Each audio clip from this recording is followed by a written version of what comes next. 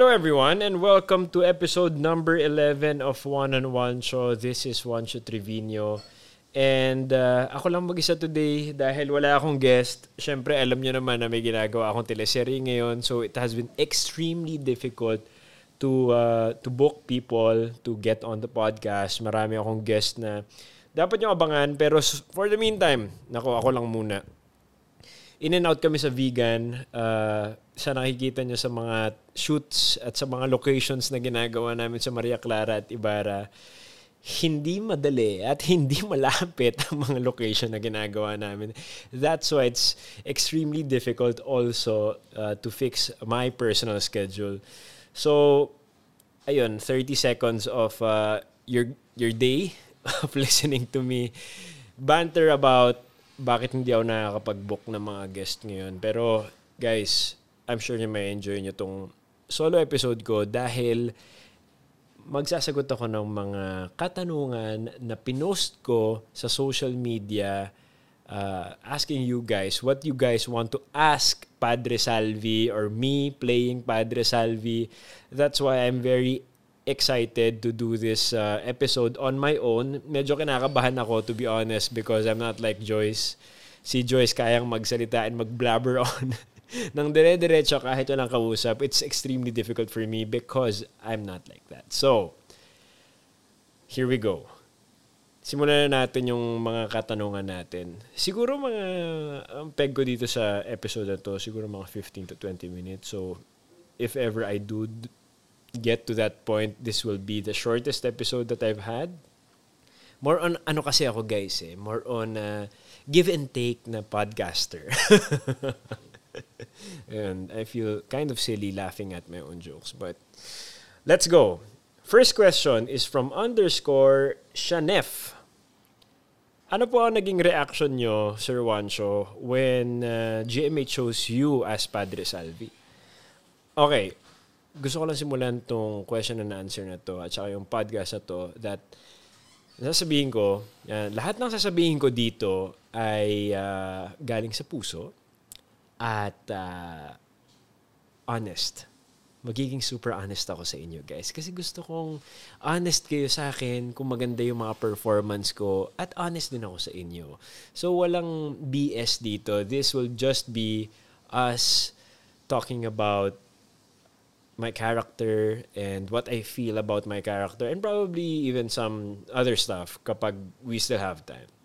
So, going back to Shanef's question, ano po ang naging reaction nyo? Okay, so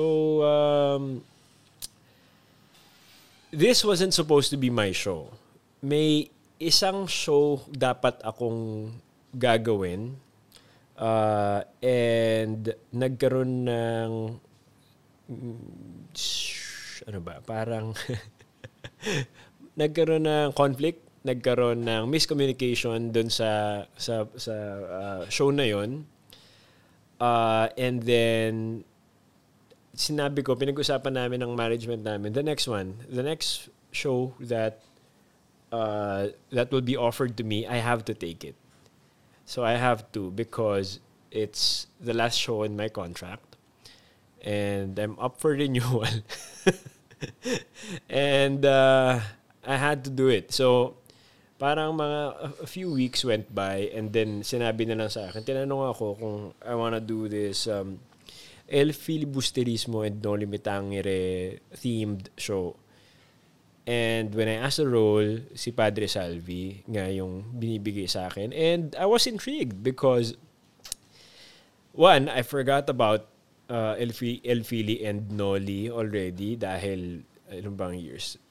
14 years na ako mula na nag-aaral ako ng third year, fourth year high school nitong subject na to. So, na-intriga ako. Yun yung first na naramdaman ko. Na-intriga ako.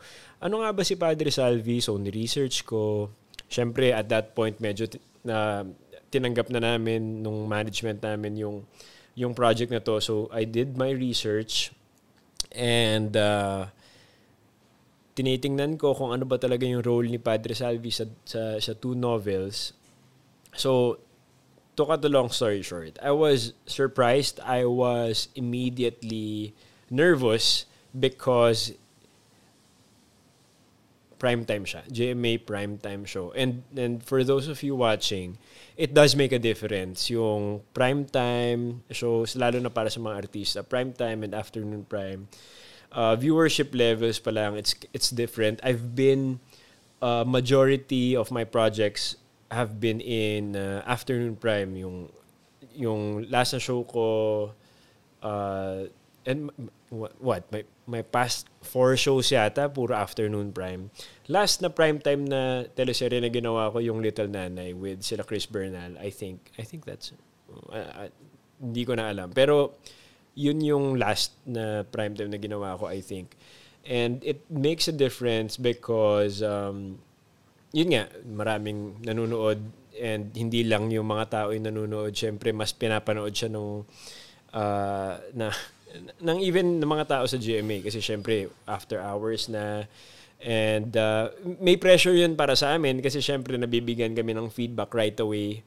Nakikita namin sa mga social media namin, or may magte-text sa amin kung paano yung mga performance namin, if we were able to pull off certain roles or certain scenes, or kung may mga hindi sila nagustuhan dun sa mga eksena na yun, they'd let us know. So kinabahan ako kasi this is my second primetime show pa lang, and kontrabida pa. So, mixed emotions, happy to be working again, and also kind of nervous. So, yun yung unang reaction ko.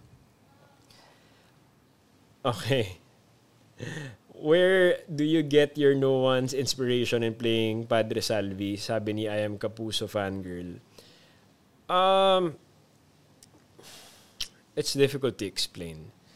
Medyo mahirap siya explain. So, what I do is that I kind of internalize how I perceive Padre Salvi sa mga libro, sa script na binabasa namin, and also collaborating with sila Direk Zig and all the writers.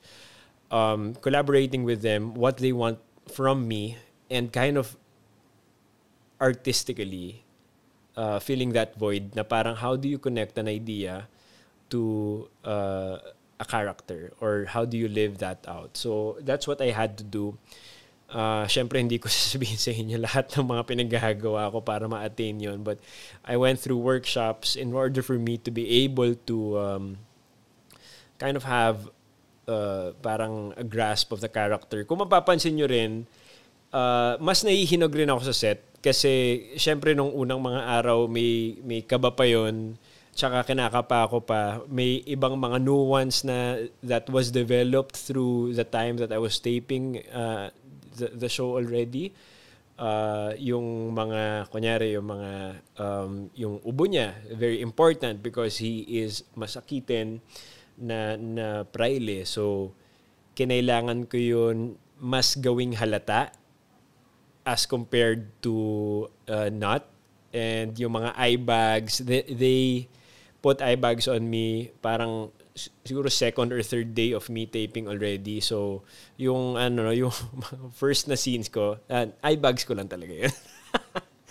So anyway, yung mga nuance na yun, lahat yun parang planado through rehearsals and what I think about the character based on what I've read and stuff. So, yun yung sagot ko dun. Next question. From SVNTF.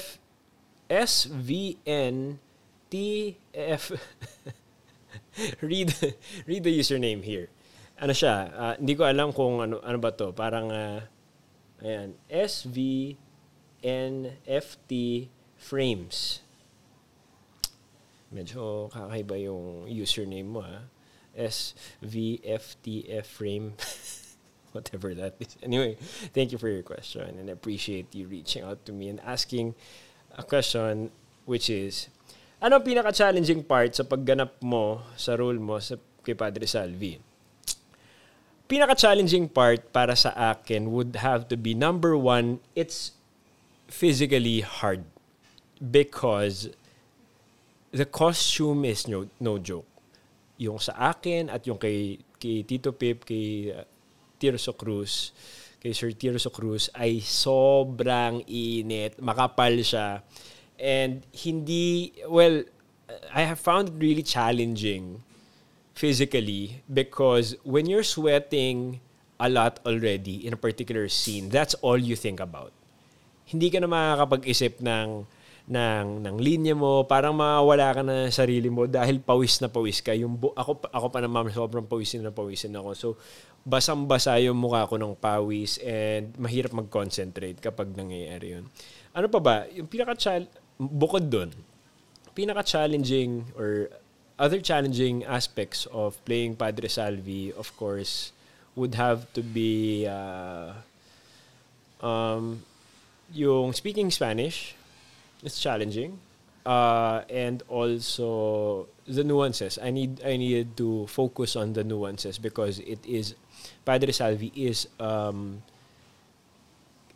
ano ba tawag dito? He's a very colorful character. He's a very polarizing character, and I have to fulfill all those angles in order for me to pull off Padre Salvi in a good way. So yun ang mga challenging. Yel Santos, hindi yung sagot ko. Ito ang tanong ni Yel Santos. Thank you, Yel Santos. What are your realizations sa ginampanan mong papel bilang Padre Salvi? Marami. More on, the history of the Philippines. Parang sinabi ko na yata to sa 24 oras. Hindi ko alam kung gaano kahaba ang ipinlay nila. Pero, or that made it on air. Pero ang realization ko sa pagganap ko ng Padre Salvi is our culture, the Philippine culture is really rich. And makikita mo dito pa lang sa novelang ginagawa ni Jose Rizal na hindi lang basta-basta ang kulturang Pilipino. Madami, as in kahit yung mga small nuances ng mga babae noon and even yung paggalang ng mga lalaki nung unang panahon is totally different from what I've seen in probably other countries and here as well. So, or up until this day as well. So, parang kakaiba siya. Ang dami kong natutunan, ang daming na-relive sa akin. Naintindihan ko kung bakit nag-start itong mga libro na to ng Revolution, nung time na nandito the Spaniards were here. I knew that this is probably one of the most controversial books, lalo na nung time na yun. And I'm happy to be, acting and having a character to be a part of us reliving this, and dapat malaman ng mga tao at maging mas wary tayo sa magandang kultura natin at sa istorya natin, which is itong pinagdaanan nila Jose Rizal nung unang mga panahon. So I think it's really beautiful.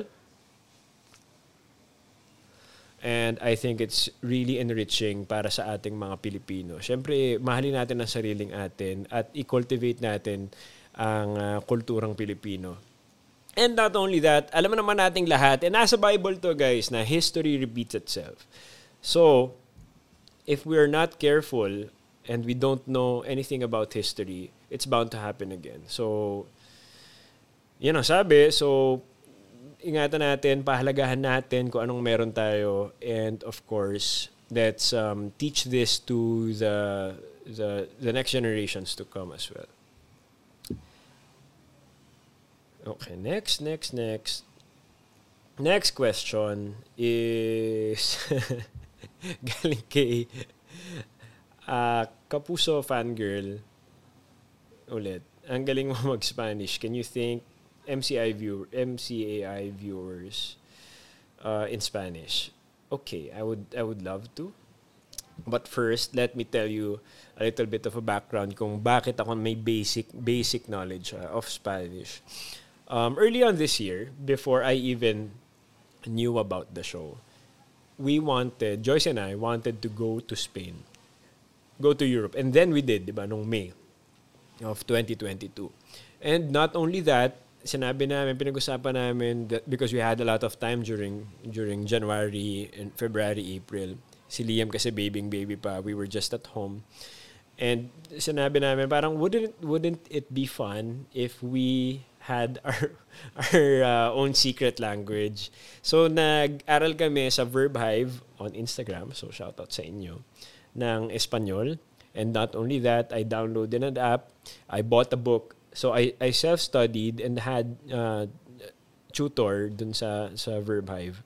And nagkaroon kami ng basic knowledge sa Espanyol. Up until we were in Spain. So, nung time na yun, medyo nakakaintindi ako at medyo nakaka-communicate ako ng mga basic things like ordering, like buying tickets or asking directions or looking for an ATM or a CR. So, yun yung reason kung bakit ako may basic knowledge of Spanish. And then, nagkaroon ng opportunity for me to be able to flex or to put that to work because I am currently playing a Spaniard, Castilla, na si Padre Salvi. Kaya kung mapapansin nyo, marami akong mga linya na in Espanyol. So, when I want to thank you guys in Espanyol. And, of course, syempre, uulitin ko, hindi ako magaling And hindi, so probably magkakaroon ako ng mga pagkakamali. Gracias a todos los que ven nuestro programa de TV María Clara y Ibarra. Esperamos que sigan vendiendo, disfrutar y aprender de este programa que está basado en las novelas del Dr. José Rizal que se llama No Limitangere y El Filibusterismo. Nos vemos en el próximo episodio. Oh, kita niyo. Take 1 yun. Okay. Anyway, moving on. Let me see. Asan na ba yung mga screenshot ng mga questions ninyo? Okay. Ang tanong ni Xiao_Lily00, ikaw rin ba naiinis ka sa character mo? Oo naman. Alam ko kinuwento ko na to The scene or the scenes na kakapalabas pa lang or ipapalabas pa lang na pinapalo namin si Crispin at si Basilio. My heart was aching inside. As in, sobra. It was extremely difficult for me. You know why? Because I have a son. And hindi sila nagkakalayo ng size as of the moment. Maliit si Basilio at si Crispin. Maliit rin si Liam. At lalaki sila. I haven't laid an hand on my son ever. So it's extremely difficult for me to watch or to do those actions because hindi ko alam, hindi ko kaya. Kasi alam niyo naman, mahal na mahal ko yung anak ko. And hindi ko nakitang nasasaktan siya. So, naiinis ako na kine-question ko yung sarili ko habang ginagawa ko yun. So, yun ang sagot ko dun. Yes, naiinis rin ako sa character ko. Okay, next. Okay, ito hindi na part ng... Alam ko, okay, babalik ako dito. Pero, marami akong mga nakikitang mga tanong sa Instagram kung ano ba yung nasa ulo ko. Kung sadya ba yun, yung pagiging panot, tonsure. Okay. Let me pull that up before you guys, para hindi nyo ako ma-quote on this. Alright. This is the reason why si Padre Salvi is panot. He's not panot.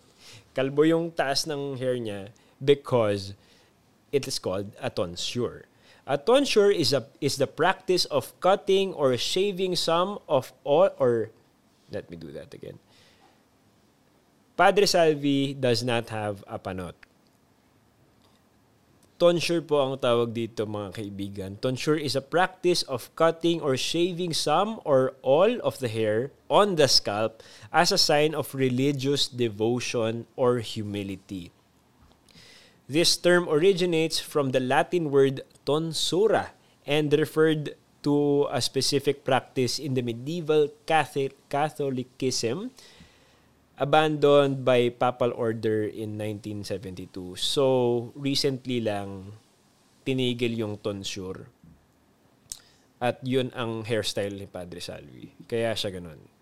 Although gets ko rin naman, syempre, kung bakit medyo nakakatawa. Combination na lang ng pagiging evil ni Padre Salvi at pagiging hindi natin informed na ganun pala yung mga hairstyle nung unang panahon. So, but it's okay. You know, para sa inyo, na-appreciate ko yung mga memes na nandyan. And keep them coming. Na-entertain ako.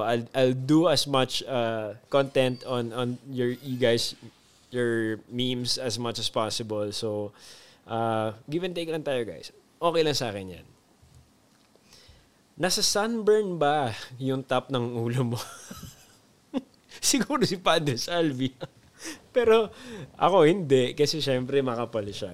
Makapal siya na parang mukhang skin. Okay. So I think that does it for the Padre Salvi Q&A. And pupunta naman tayo siguro sa mga... Pili ako ng 2 questions dito para sagutin ko. Para may ano din tayo. May personal na questions that I would answer. Okay, ito. Tanong ni Sokero Bert John. Kung vlogger ka, at ako ay vlogger nga, sino ang sikat na vlogger ang gusto mong makakolab? Before si Lloyd passed away, we were talking to one another. And nung nag-start ako mag-vlog, isa siya sa nilapitan ko. And we were supposed to do a collab. So, sayang because ang ganda sana nun, exciting sana nun na makatrabaho ko siya. So anyway, ngayon kung sino bang sikat na vlogger ang gusto kong makatrabaho, I wanna be a part of the Mavs phenomenal basketball. Gusto ko sana, syempre. Gusto ko sa maging guest sa kanila or sila maging guest sa akin. Because I'm a basketball fan. And interesado ako sa content na nilalagay nila, yung mga Dio series, yung recent na match nila sa PBA Moto Club. Maliban doon, sino pa ba? Syempre si Kong TV. Parehas kaming tatay. I've been meaning, or kung may mga nakakilala sa kanya, or Kong, invitation na to. Mag-guest ka sa one-on-one. So pag-usapan natin yung mga pagiging tatay natin. Collab tayo. So, of course, Kong, I wanna have him on my show. I wanna have him on my vlog or my podcast. So, siya ang gusto kong makakasama, and also Mavs Phenomenal Basketball. Last question. Si Poleng and Saved.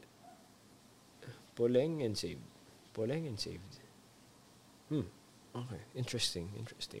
When did you become a Christian? When did I become a Christian? I became a Christian a few months after Joyce and I got together because we were trying to figure out if I was really serious about this, and nasabi na sa akin ni Joyce na hindi niya gagawin or hindi siya magiging seryoso kung I don't put my faith first. So I tried away from her. Pumunta ako sa CCF Makati to focus on my own walk with God. And then I did. I fell in love. I had a D group. You know, I decided that, you know, I'm going to pursue God and pursue Joyce as well. That was probably early 2019. So simula noon, I've been attending Bible studies. I've been studying on my own. I've been talking to Joyce a lot during our devos every morning. And that's my whole Christian journey so far. Syempre, we would have moments that we would serve in ministry, and syempre may ministry pa rin naman kami right now, ako with my family, syempre, Joyce is my number one ministry and also Liam.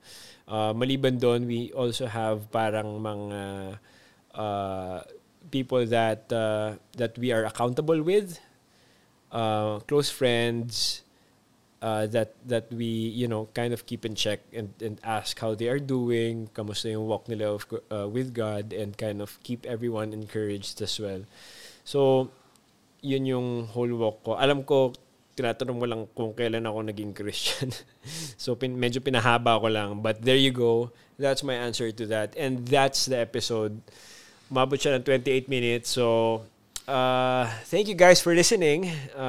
Maraming salamat. Muchas gracias sa inyong pakikipag-hangout sa akin. Kung maabot kayo sa part ng episode na to, please rate me on Spotify. Share my episode. Post me on your Instagram stories, please. It helps a lot. Anyway, hindi, joke lang. Okay, kung ano lang gusto nyo. Pero sana na-enjoy nyo itong episode na to. And yun lang. Kita-kits ulit tayo next week. This has been Juancho Trevino, episode 11 of One on One Show. Paalam sa inyong lahat, mga kaibigan.